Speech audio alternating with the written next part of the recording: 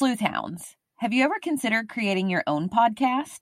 Have you been inspired by listening to some of your favorites and thought, I'd love to try this out on my own?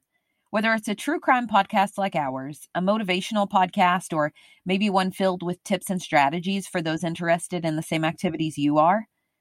When Maggie and I first decided to start our podcast, we knew absolutely nothing about what podcasting would entail. But when we found that the platform Buzzsprout was one for which we didn't need any special equipment, just a computer microphone, some quiet space, and each other, we knew that this was the way to go. It is intuitive to use, fun to play around with, and so helpful in getting analytical data about our number of downloads to track trends and from where our listeners hail. Best yet, Buzzsprout is affordable, even by our teacher salary standards. Buzzsprout will get your podcast listed on every major podcasting platform. So, what are you waiting for? Fulfill that dream of yours and start today. If you use our Coffee and Cases referral code, 709-643, linked on Facebook and in our show notes, not only will you help support our show, but you will receive a $20 Amazon gift card after your second month on a paid plan. It's that easy. Podcasting isn't hard when you have the right partners. Join over 100,000 podcasters already using Buzzsprout to get their message out to the world. Now, it's time for the world to hear what you have to say.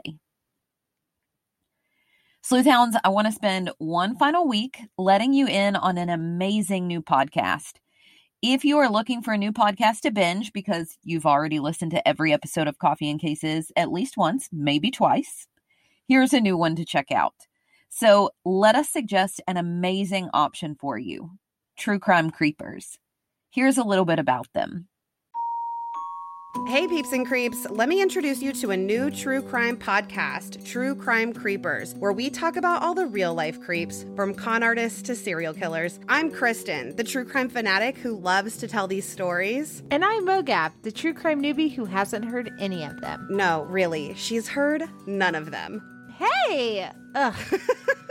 I guess that's true. Each week, Kristen tells me a new case with excellent victim-centered storytelling. We laugh, we cry, we get scrunch face, but we always stay respectful of the victims and their story. While ruthlessly dragging criminals. Flaming them. We've covered everything, from con artist Anna Delvey, a personal favorite of mine, to unsolved crimes like the Austin Yogurt Shop murders. With a 5-star rating on iTunes, go check us out because we're probably that true crime podcast you've been looking for. You can find True Crime Creepers wherever you get your podcast. New episodes every Thursday. Bye, peeps and creeps. Kristen and Mogab are not only fantastic storytellers, but as I've mentioned before, they are great people, and we all need to support good people like them. I really think that technology is both a blessing and a curse. I love that technology allows Allison and I to record together even when we're miles apart. The relief of knowing that by setting up a simple link, we're able to record each episode if we can't make meeting in person work really eases my mind. I love technology when I can FaceTime my mom when it's been weeks since I've seen her. I love technology when it allows me to connect with and teach my students after COVID-19 turned our schools upside down. I love technology when I'm driving in an unknown area and I'm magically provided with step-by-step instructions on where to turn. But I really hate technology when Allison and I are in the middle of recording and one of us gets kicked out of the session, or when my computer won't allow me to have multiple tabs open at one time. It can be so frustrating to spend 30 minutes of our time waiting for the recording website to work properly. I hate technology when my mom doesn't have enough service to answer my calls. Living 2 hours away from her can be hard, and we depend on our daily conversations to stay in touch with one another. I hate technology when I can't disconnect from my job. I hate that it keeps my work at my fingertips. I hate technology when there's a detour and my GPS can't figure out where to tell me to turn because I definitely can't read a map. What an amazing thing it is that we can chat with people from across the world, all thanks to technology. Technological advances help us put killers and rapists behind bars. It helps us give a name to Jane Doe, but technology can also ruin our lives. When a GPS instructs a driver to take one wrong turn, the consequences can be significant. You could end up stranded, stuck in a ditch with no way to call for help. You could end up in an accident on a deserted gravel road. You could end up missing as you try to find your way to safety. One wrong instruction given by your GPS can change everything. This is the story of Jason Landry.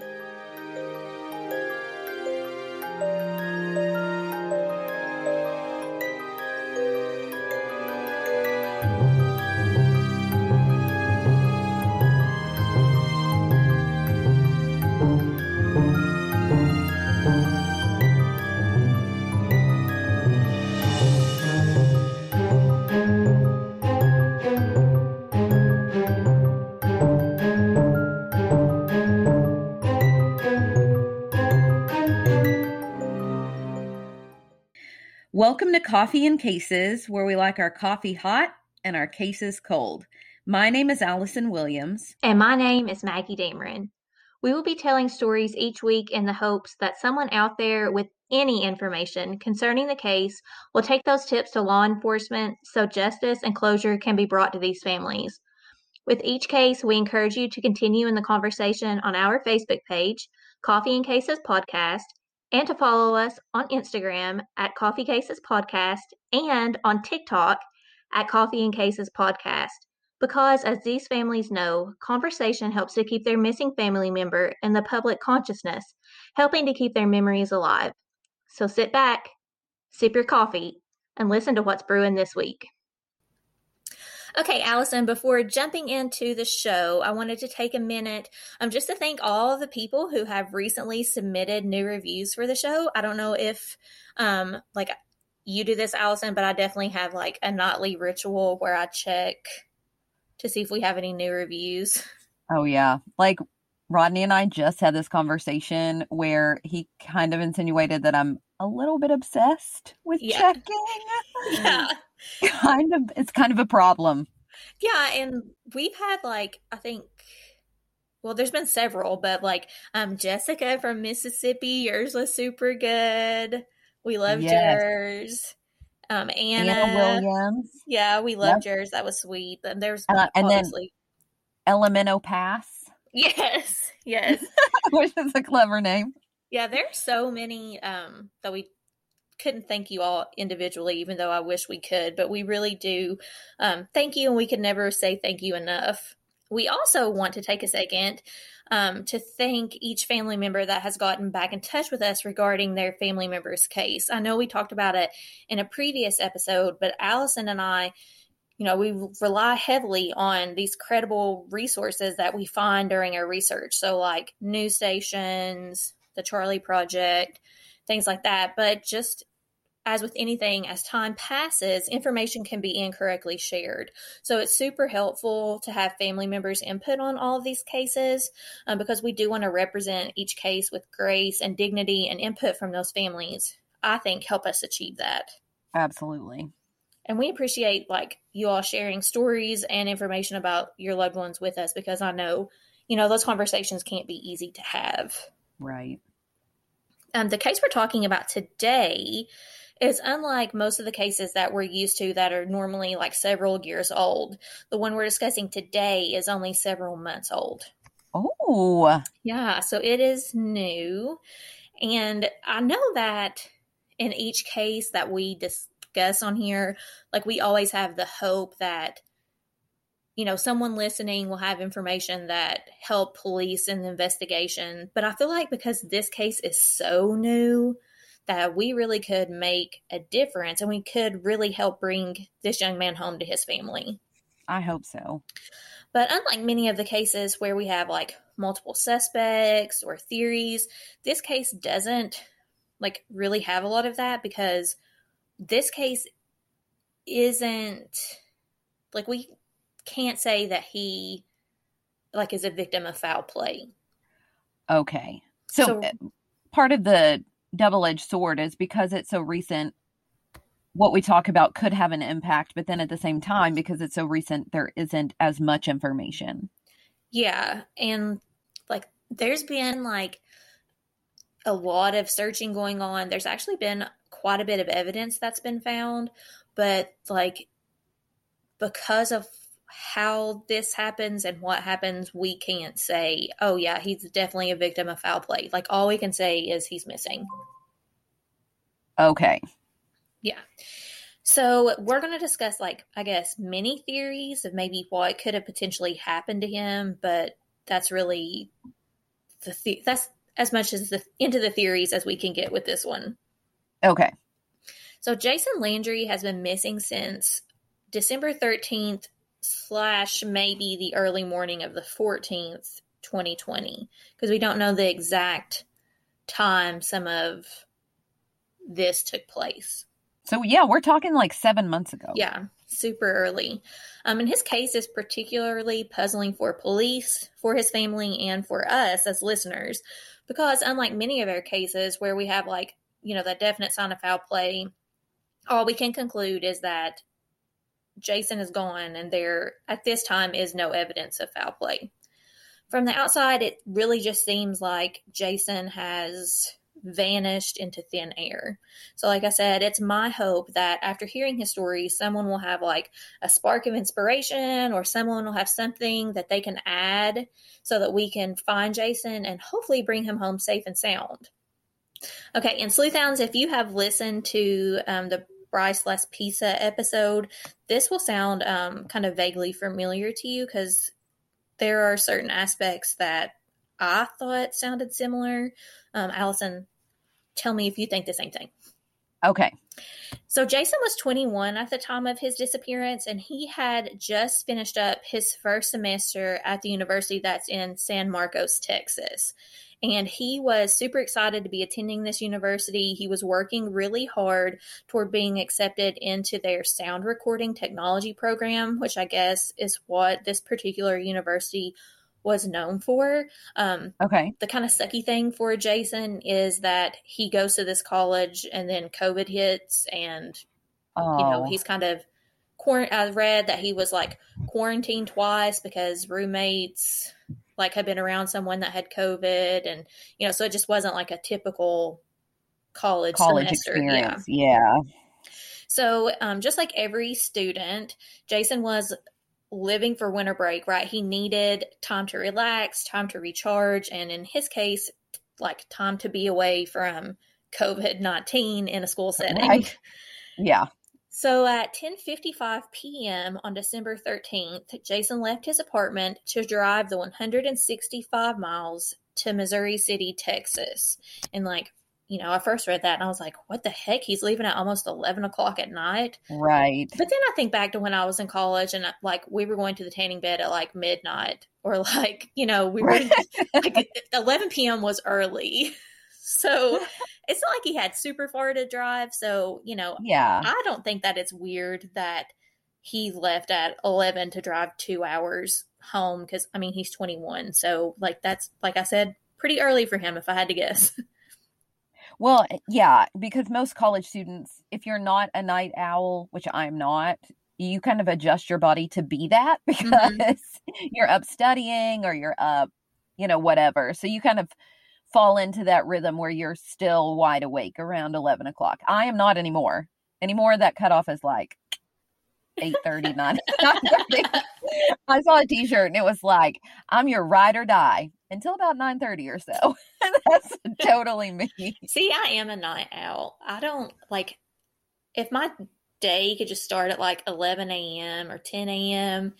and then I could just stay up until like midnight every night, then I would be fine. Because I can remember in college, I was like, oh, I could take, like my first semester, I was like, I could take an 8 a.m. class. I live on campus. It takes me 10 minutes to walk there. Like, I'll be fine. That's what I'm used to in high school. And then, I remember looking to the girl next to me and I'd be like, Brandy, do not let me fall asleep today. I would fall asleep almost every day. Slap me across the head. Yeah. Yeah.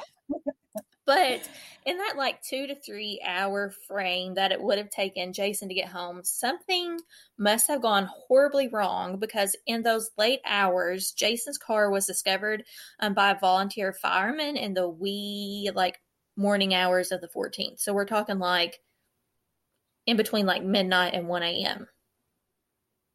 Oh, and that is P.S. very fireman protocol, I think, because we have multiple times come across accidents, and even though Rodney's retired now, he's like, I have to go help. It's like it's part of of him. Yeah, it's like ingrained. Yeah. There are several odd things that the fireman notices when he pulls up to the abandoned car, and several odd things that we have discovered since.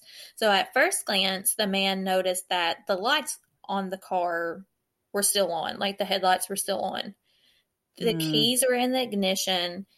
The front passenger's door was locked, but the driver's side was unlocked, and there was no sign of the driver.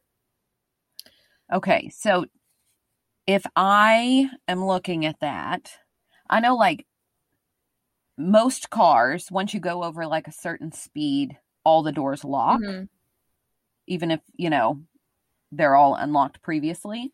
So for only the driver's door to be unlocked would tell me that, from my perspective, that Jason had opened the door from the inside. Yes. Like he himself had opened the door. Yeah, same. To get out.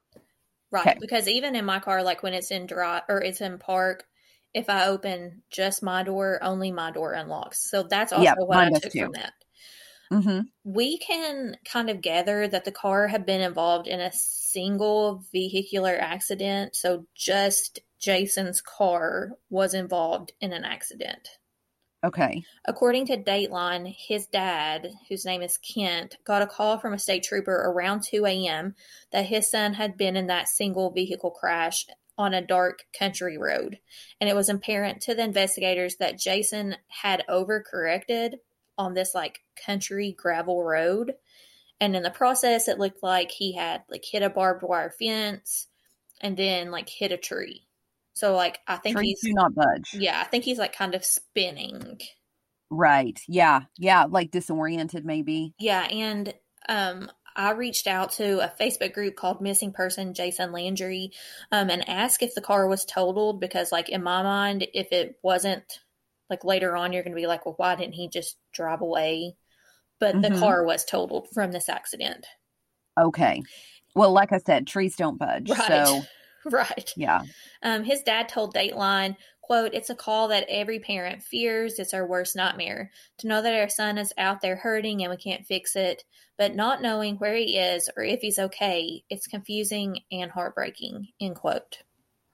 The scene of the crash, right, because we can't call it the scene of a crime because we don't know if a crime took place. We just know there was a crash. Right. That held very few answers. Troopers who responded to the scene found several of Jason's personal belongings, like, scattered outside the vehicle, like, approximately, like, 900 feet away from the car. Oh. And it was things like his backpack, his ball cap, toiletries. I guess he had, like, a betta fish that he was obviously bringing home because who would feed it while he was gone, and he had it like in a tumbler thing, and that was like 900 feet away from the car, and the betta fish was dead. Okay, so can I comment on several things? Yeah. Number one, this is off topic, but I'll say it anyway because my little sleuth hound, she prides herself when she can teach me something, and this has been years ago. Rodney and I were driving around and my little sleuth hound's in the back seat and we were talking about betta fish. And she goes, Mommy, this is back when she called me Mommy instead of Mom. I'm very sad that that's switched. But she was like, Mommy, it's betta fish. And I was like, no, it's not. It's betta fish. And she was like, it's betta. And I was like, okay, because here she was like, I don't know, 5 or 6 at the time. I was like, no, it's betta fish. I've heard it called betta fish. So I Googled it and I watched a video on YouTube and it was like the betta fish. Oh my God. Commonly mispronounced as betta fish. And I was like, oh my goodness. So anyway, she like brings it up every single time the betta fish is mentioned. So I thought I'd share. But second of all, that is super, super, super odd that his belongings were that far away.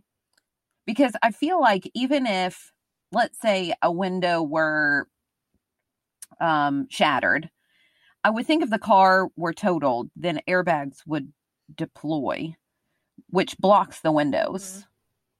So I wouldn't think that his items would be that far away unless he had crashed his car and he's like, in my mind, and this is purely speculative, and he's carrying them, but then something happens to him, which would explain why they're scattered and so far away from his car, because 900 feet, I mean, that's, wow. Mm-hmm.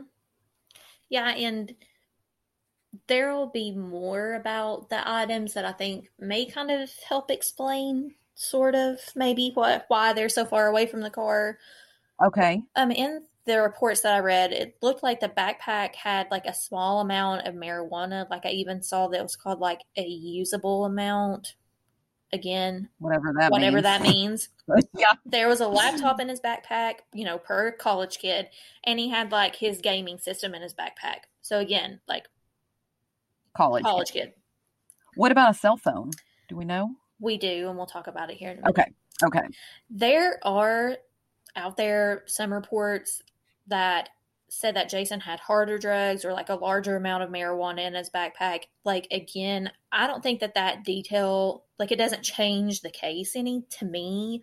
But law enforcement, like the sheriff's office, have come out and said, like, any report stating that the backpack was, like, quote unquote, filled with narcotics is inaccurate.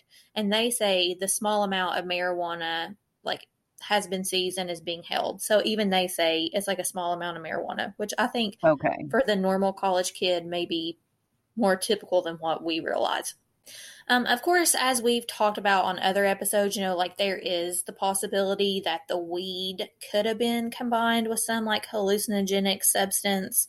Maybe that could explain like the assortment of personal belongings that were found and like so far away from the car. Maybe he wasn't fully in control of his mind at the time. But police weren't the only ones to find personal effects of Jason spread over the scene of like the crash. His father, Kent, also went to the scene, and he stated in an interview that I listened to that he made it there around 5 a.m. and that Jason's clothing, including a shirt, socks, shorts, underwear, slides, which is that like sandals? Yeah, like slip on, like you would wear in a shower, maybe as a college student. And like his wristwatch were also about 900 feet from the crash site, like along the road. Now, what is crazy about this is that investigators believe that he was wearing those clothes when the car crashed. They were like, oh, I know, and which changes things for me. But they were able to locate pictures of Jason that he'd taken earlier that same day, and he was in those clothes, like at least the t-shirt. Okay, yeah, it just took a weird turn for me. Yeah, because obviously he would have had clothes going home. Right. But yeah, it's completely different if he's wearing those clothes and then now isn't wearing those clothes. So like the only thing that I could kind of think of, because there was no sign like the clothes had been removed by force. There was like a single drop of blood that was found on one of the items. And that was like not even enough to be like a fatal injury. Like they're saying like this probably just happened like in the accident. So I'm wondering if maybe he changed clothes because he was trying to walk home and it's winter. So I wonder if he put on like heavier clothes. Oh, now that would make sense. Yeah, because like in a car, you have a heater. Yeah. That makes complete sense. That's a good speculation, I think. And his dad, we'll talk about in a little bit, like on into the case, kind of says something similar. And like I said, we'll talk about kind of what his dad thinks. Allison, first responders did not enter the car when it was found, which I feel like was probably a good call on their half. They actually just went ahead and impounded it. Jason's father actually entered the car before anyone else, and he discovers Jason's cell phone wedged in between the driver's seat and the center console. And like, that's where my phone drops there so many times when I'm driving. Right. And it's like, you're gone until I stop. Cause like, I can't reach you. Oh yeah. Yeah, it'll be like you get your fingertips on it, and then it like, oh, nope, it shifts. Yeah, just now kidding. I can't get it anymore. Yeah. What's weird to me, though, like about that, is I feel like once he's fully stopped, you'd think then you could, like, adjust your seat to, like, get the phone out. Yeah, and I'm not so sure that Jason was fully aware of what was going on. Like, I'm not saying because he was hallucinating from drugs. I'll talk about it later on that maybe he had like head trauma from the car accident and maybe he was Okay. just slightly confused. Well, and let me say this. So I've been in car accidents before, but only one where the car was totaled and airbags deployed. And those airbags are not soft. Mm-hmm. I mean, it's like you're hitting, because we were hit by a truck and then launched into a tree. And that's why I know trees don't budge. But the airbag deployed and it was like my head hit a pound of bricks. Well, don't I they come mean, out like super fast and that's yeah, part of the force there? right. And I remember just holding my head and I was like, my head, my head.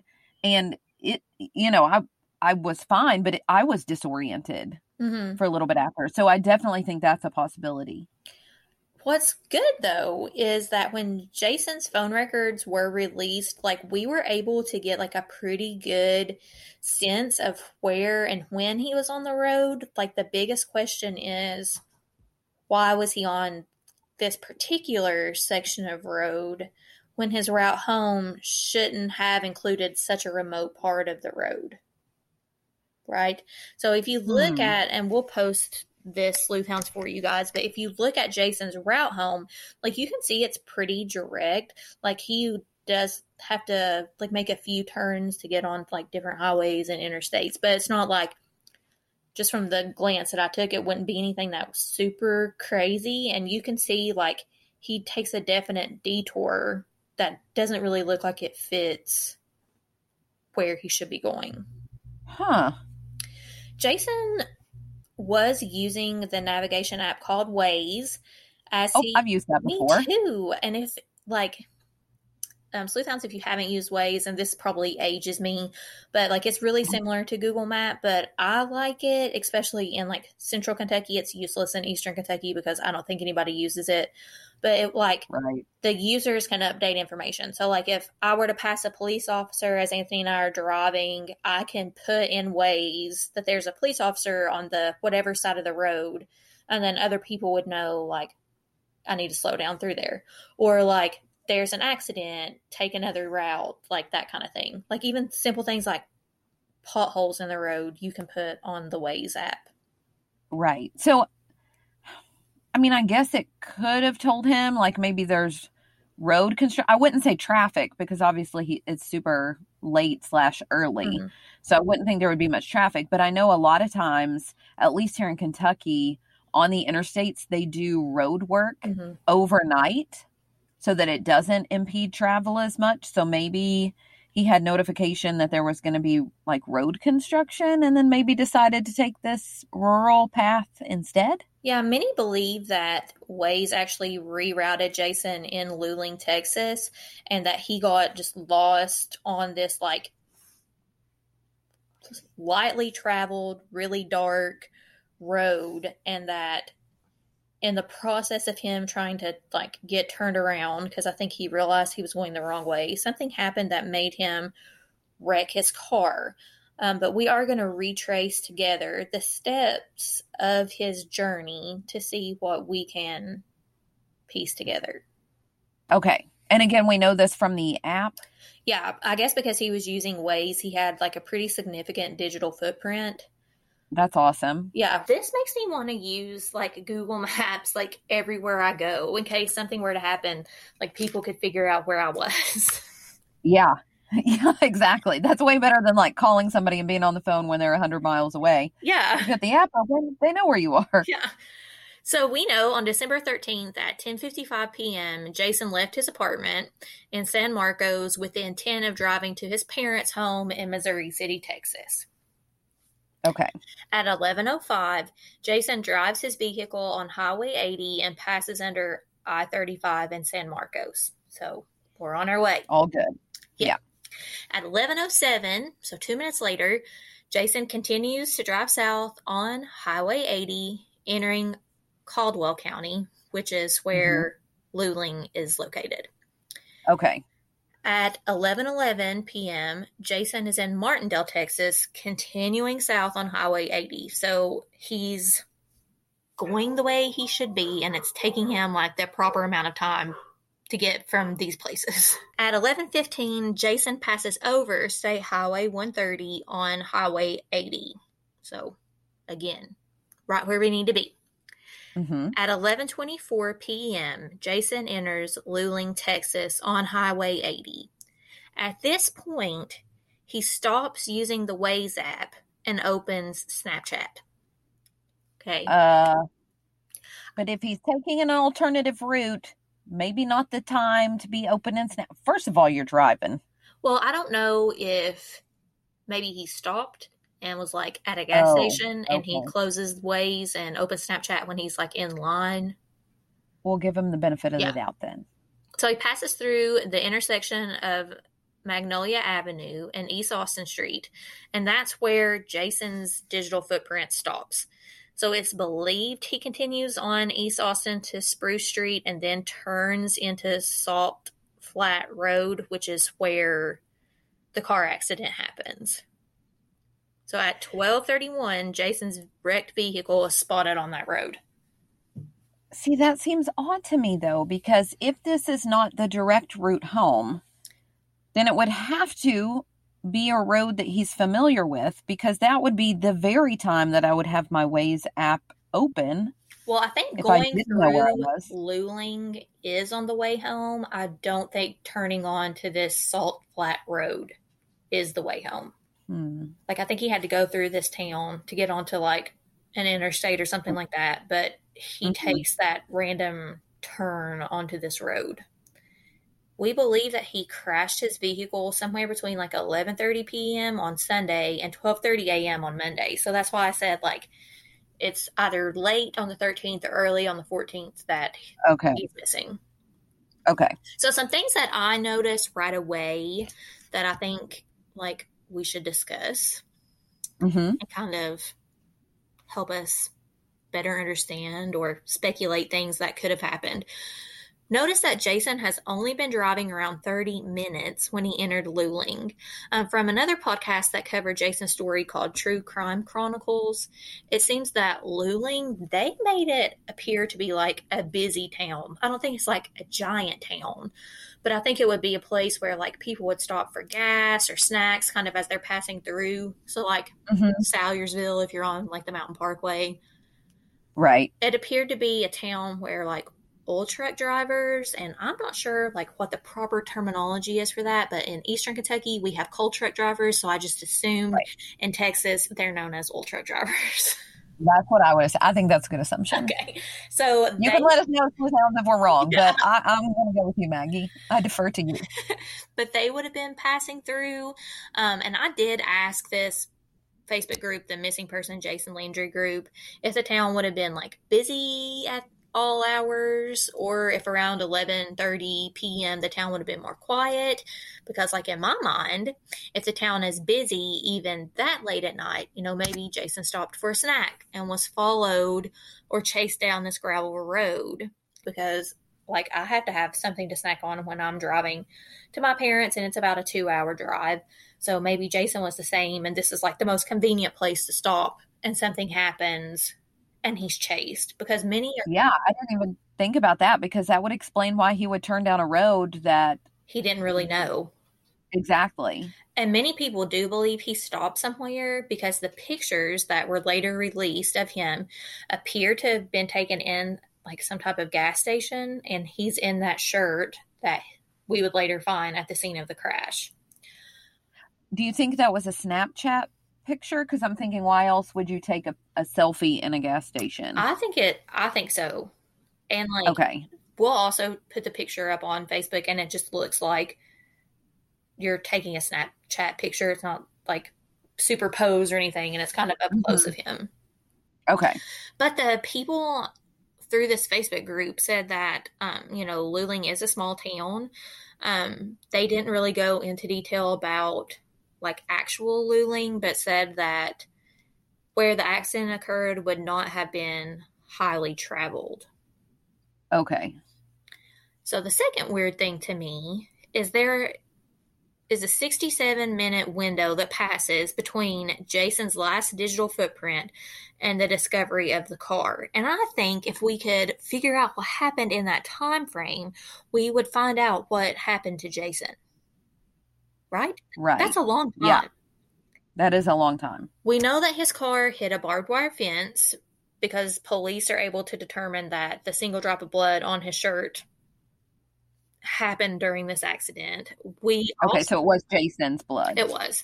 And we also believe that Jason, hit a tree in the accident because his back bumper had like pieces of wood in the bumper. There was no paint from another vehicle to make us think that this was like a multi-vehicle accident. Mm-hmm.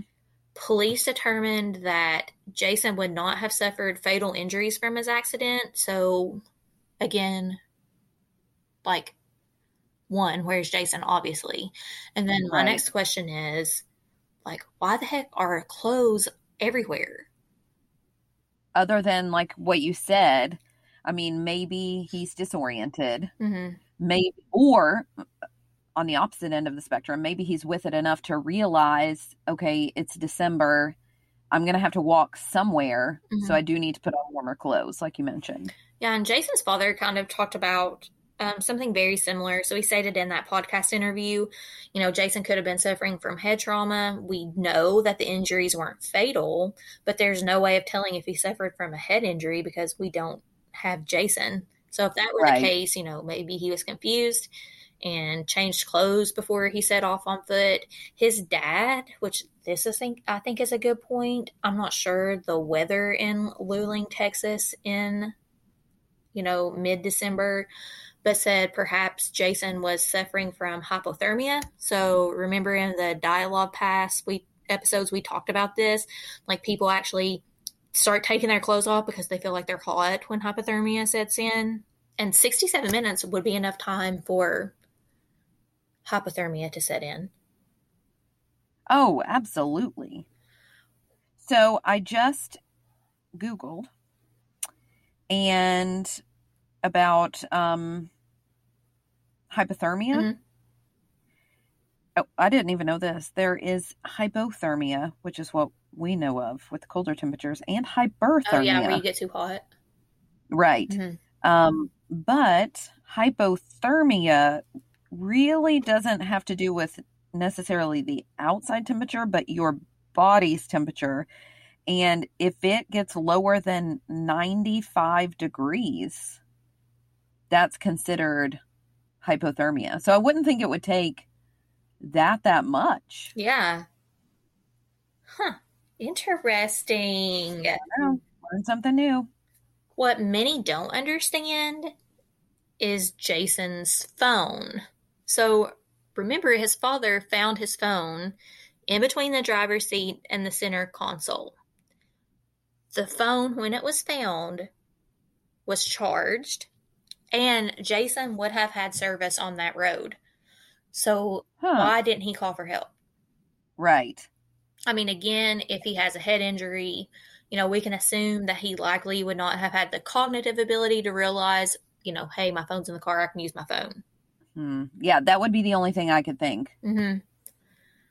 Some others may question how Jason got lost in the first place, as he likely, so if we're saying, right, that he's driving through this town and he takes a wrong turn, people are like, how the heck would he have taken this wrong turn? Because he's made the trip before. He went home for Thanksgiving, so that's like less than a month before he went missing. Yeah.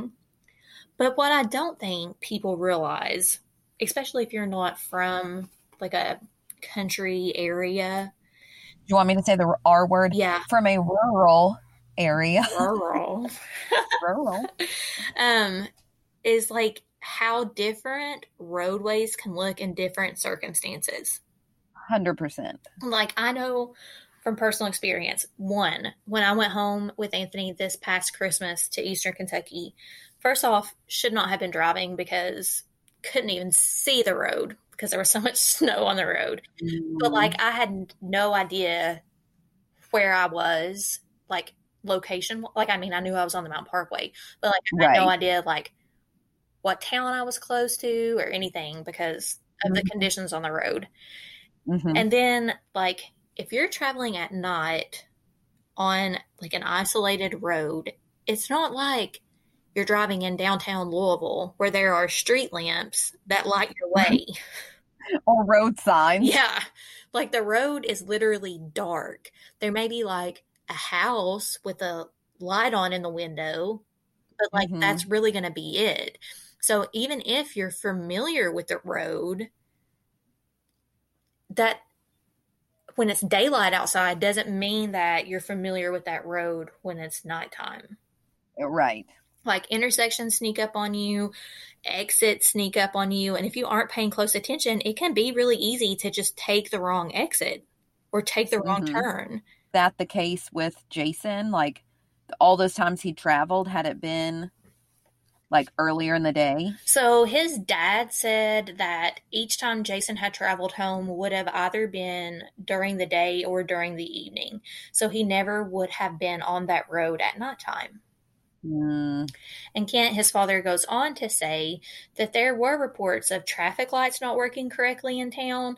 And if that were the case, getting turned around would be even easier to do. Yeah. So, I mean, while Jason was familiar with the way home, I don't know how familiar he would have been in Luling at night had he gotten lost himself, you know?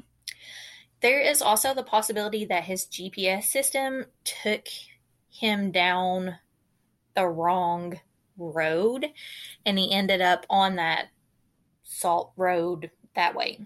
Because I know, like, okay, Kentucky problems, but the road that I drive to my mom and dad's house, there was a sinkhole, which is one of my worst fears on the road that happened. So there was a detour. Okay, well, we had Sprint/T-Mobile at the time, and I had 0 service. Well, obviously knew that there was going to be a detour. So when I'm in civilization where I have service, I put the address to my mom's in so it can take me on this detour. It keeps telling me that it's wanting to take me up this single lane gravel road up a mountain. Oh, that I no, thank you. Yeah, no, thank you. And I can clearly tell, like, that has been like a coal mine or something. Like, that's a coal truck road. That's not like county road. And so then, because I didn't take that, it could not reroute me because I had no service. Oh. So it's just like gray screen, basically. Yeah. And like, I can't read a map. And so like, I know. Me weeping. Yeah. Like, we've talked before. It'll say like in 200 yards. And I'm like, I have no idea in my head, like how far that is. I'm not Christopher Columbus. I cannot tell you how far that is. Yeah. Exactly. So like, I've relied almost too heavily on my GPS, and like, I trust it the majority of the time. And Kent said the same about Jason. So much like me, Jason would have followed his GPS just about anywhere, especially if it's dark outside and you're not 100% sure where you're at. Right. So there have been several reports of this happening. So like, this isn't like the first time this has ever happened and like something bad has happened. In an article called Jason Landry, Texas Student Missing After Wrong Turn on His Way Home for Christmas, there was a similar incident where a teenager actually froze to death, and this is in Russia, I believe. Like, after his GPS took them on a wrong turn, they got stranded. And they were like on, I can't even remember. Oh yeah, it's called like the Road of Bones. Oh gosh, the last road I would want to turn on. And I guess the temperature dropped and something happened that they got like a flat tire. And so they were literally stuck here because their GPS took them the wrong way. And one of them died from hypothermia, and the other one just like happened to miraculously survive. Wow. Because in the same with Jason, like, they were toasty in their car, right? Driving because it's heated. But once they ran out of gas or they had to get out of their car, Like, it was literally negative 50 degrees Celsius there. Like, Jeez. it's going to be cold. Hypothermia is going to set in. Very quickly. So, like we've talked about before, investigators nowhere that I have found have stated that this is a case of foul play because the investigation is ongoing. If Jason was a victim of foul play, I don't think that the motive would have been robbery. Oh, yeah, because all of his stuff was laptop. Yeah, his gaming like, all that. system, Yeah. his wallet, his phone. Oh, the car itself. Yeah. I mean, I know it's totaled, but you could, like, Parts. I'm sure get something. Yeah. So the search for Jason is still ongoing. Police have used dogs, horses, sonar, helicopter. They've recruited hundreds of volunteers. Ponds have been drained. Oil fields have been examined. In an article called Texas State Student Jason Landry is still missing a month later. One of the family friends named Heather shared on Facebook that dogs had tracked his scent to a nearby abandoned house. This was literally the only article that I saw that in, though, so I'm not sure if that was just, rumor at the time. But obviously nothing was found there. Tracking dogs did pick up his scent, and it indicated that Jason had headed toward Luling on foot when he disappeared, and the scent lasted about a quarter of a mile, from the crash site, and that's when the scent just stopped. So is it possible? Well, so he could have been picked up by somebody? Yeah. Especially if that's a trucking area, And, I mean, this would be a sad scenario, but if he did suffer from some head trauma in the accident, I mean, it could honestly be the case that he doesn't know. Who he is. Exactly. Yeah. Which I think is heartbreaking. I do too. Thousands of concerned citizens, investigators, they have all pitched in to try to find Jason since he went missing. Search and rescue efforts lasted for 9 days, initially, and then there was a 3-day search in late February. And so again, not long ago. In the podcast I listened to, it stated investigators couldn't exactly say what they found in this 3-day search in February. But they did say they're passing the information along to the sheriff's office, that's the entity that is doing the case in charge of. Yeah.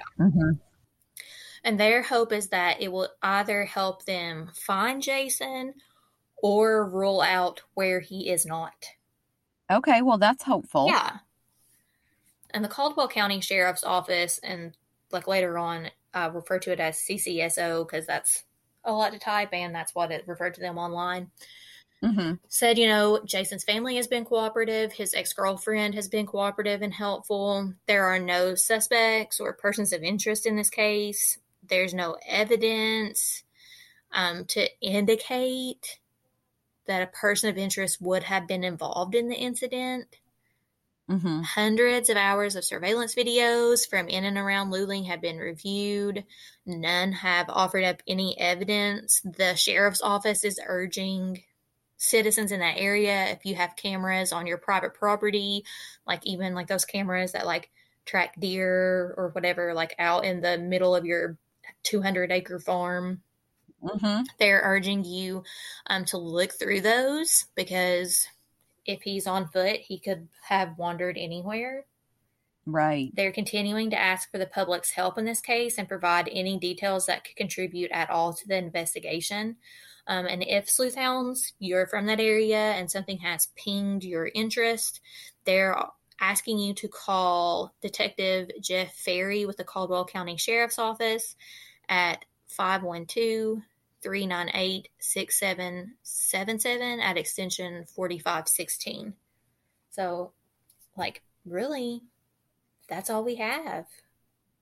Well, let's just hope that somebody listening recalls something, knows somebody from the area, passes it along.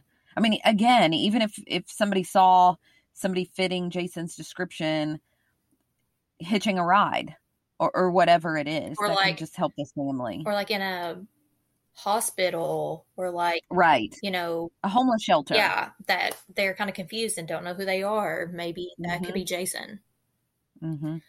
Jason's father is a pastor, and he says every night he says this prayer, quote, that Jason comes home safe and sound with a story I can't wait to hear, end quote. I think we all have that prayer for Jason as well. We all hope that he will turn up at home with a crazy story about how his GPS advised him to take a wrong turn and he ended up totaling his car against a tree. And as he walked home, he got confused and lost, but he finally figured it out and figured out who he was and where he needed to be. We hope for the best.